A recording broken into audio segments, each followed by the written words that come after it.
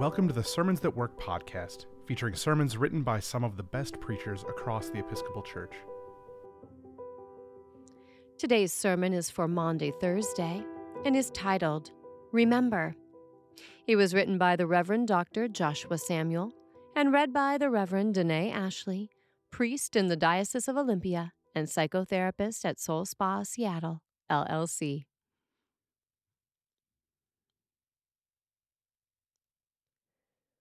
Remembering is an essential aspect of human nature. We remember a number of things, both good and bad, but we remember especially those things that influence and affect us and make a difference in our lives. This is why we are able to see much importance being given to remembering in several religious traditions and cultures. Still, remembering is not simply a cerebral act. When we remember religious stories, myths, and songs, it is a way of re-embodying and reliving the past. When we perform rituals of remembrance, the ancient becomes intimate to and within us. This embodiment of the past in religious rituals doesn't happen simply for the sake of it, but rather in order to make a difference in the present. This power of remembering becomes evident on Maundy Thursday. As we know, Maundy Thursday is the day when the Church recalls the Last Supper of our Lord, the event in the life of Jesus, which forms the basis for the sacrament of the Eucharist. One of the key elements in the theology of the Eucharist is captured in the Greek word anamnesis, which means remembrance. Anamnesis comes from the words that Jesus spoke at the Last Supper. Do this in remembrance of me. Luke 22:19. We also see this being emphasized in Paul's second letter to the Corinthians. We can see that the early church clearly recalled that when Jesus blessed the bread and the wine and shared them with his disciples, he had asked them to do it in order to remember him. It is precisely because of this commandment of Jesus that we celebrate the Eucharist and regard it as one of the two great sacraments, along with baptism. However, to be clear, Jesus did not invent an entirely new tradition here. This idea of remembering goes back to the Passover. In the first lesson, we read about Moses instituting the first Passover among the people of Israel who were in bondage in Egypt.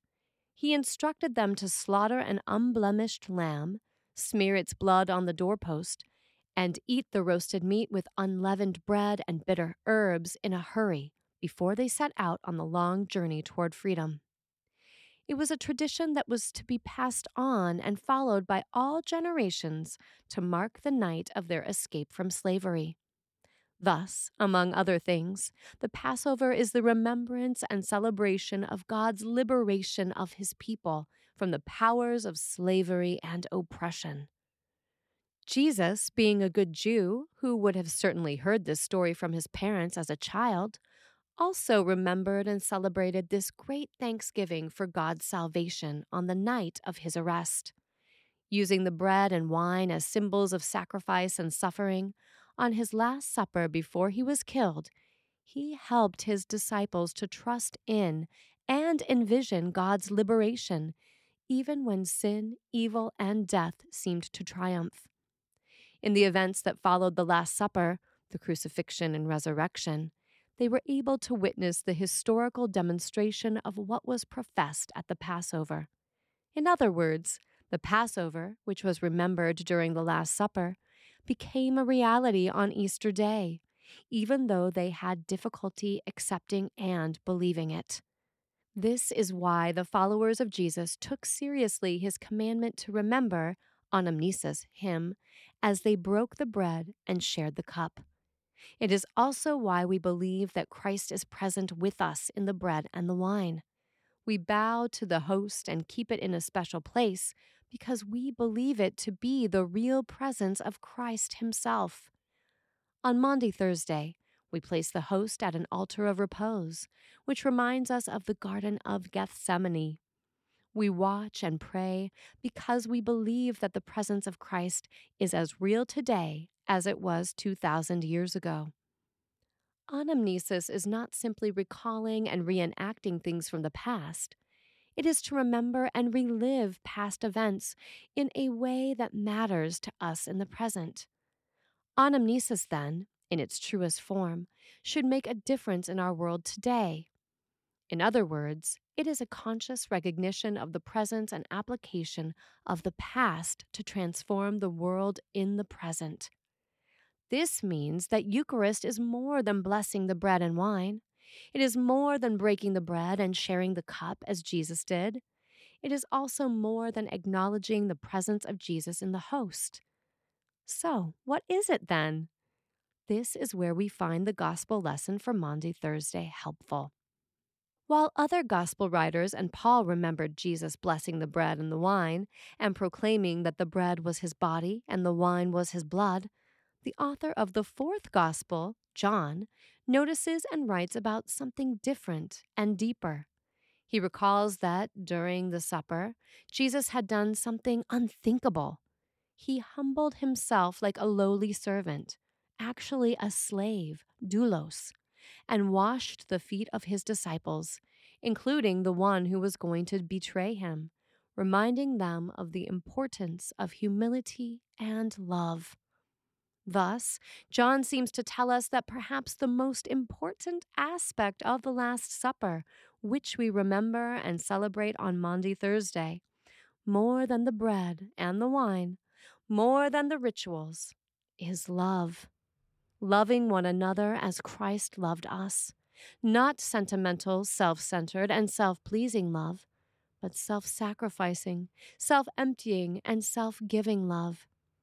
It is a love that goes beyond our narrow, human-made boundaries and walls and builds bridges across differences while respecting those differences.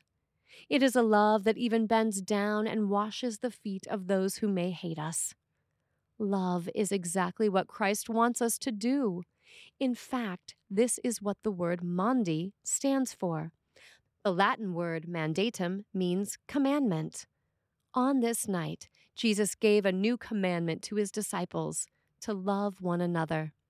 This means, as important as the bread and the wine are to the Eucharist, as necessary as our traditions and rituals of the Triduum are, we cannot overlook the crucial significance of love.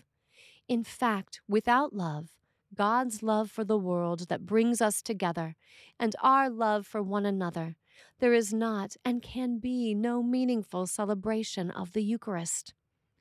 Often, the church gets too tied up in ritualism and traditionalism, too tied up in the proper way to do things, that we end up forgetting the most important reason and objective for Maundy Thursday, which is to love one another. This is why in many of our churches we practice the tradition of foot washing, to remind ourselves to love one another as God has loved us. As we break the bread and share the cup, as we experience or witness the foot washing, we are reminded to go beyond the many barriers that divide us, transcend the hate that often surrounds us, and serve our fellow sisters and brothers in love.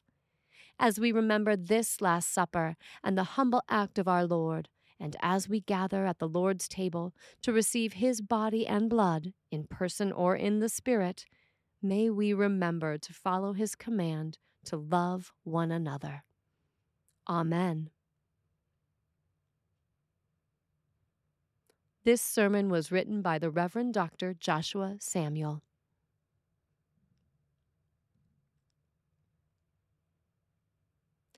All of the sermons for Holy Week and Easter are available in a free downloadable document at sermonsthatwork.org.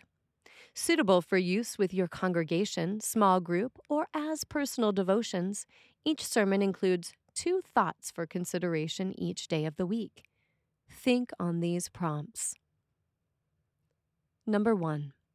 Our Lord's instruction on loving one another is a commandment and not a suggestion. Commit today to loving someone it is difficult to love.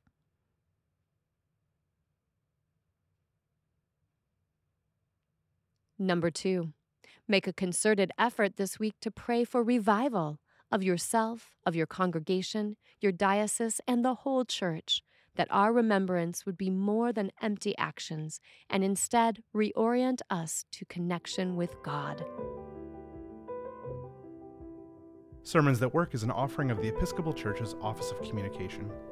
For more free resources, including sermons, Bible studies, bulletin inserts, and more, visit episcopalchurch.org/sermons. We would love it if you'd rate, review, and subscribe to our podcast on your favorite podcasting platform. And while you're at it, share it with a friend.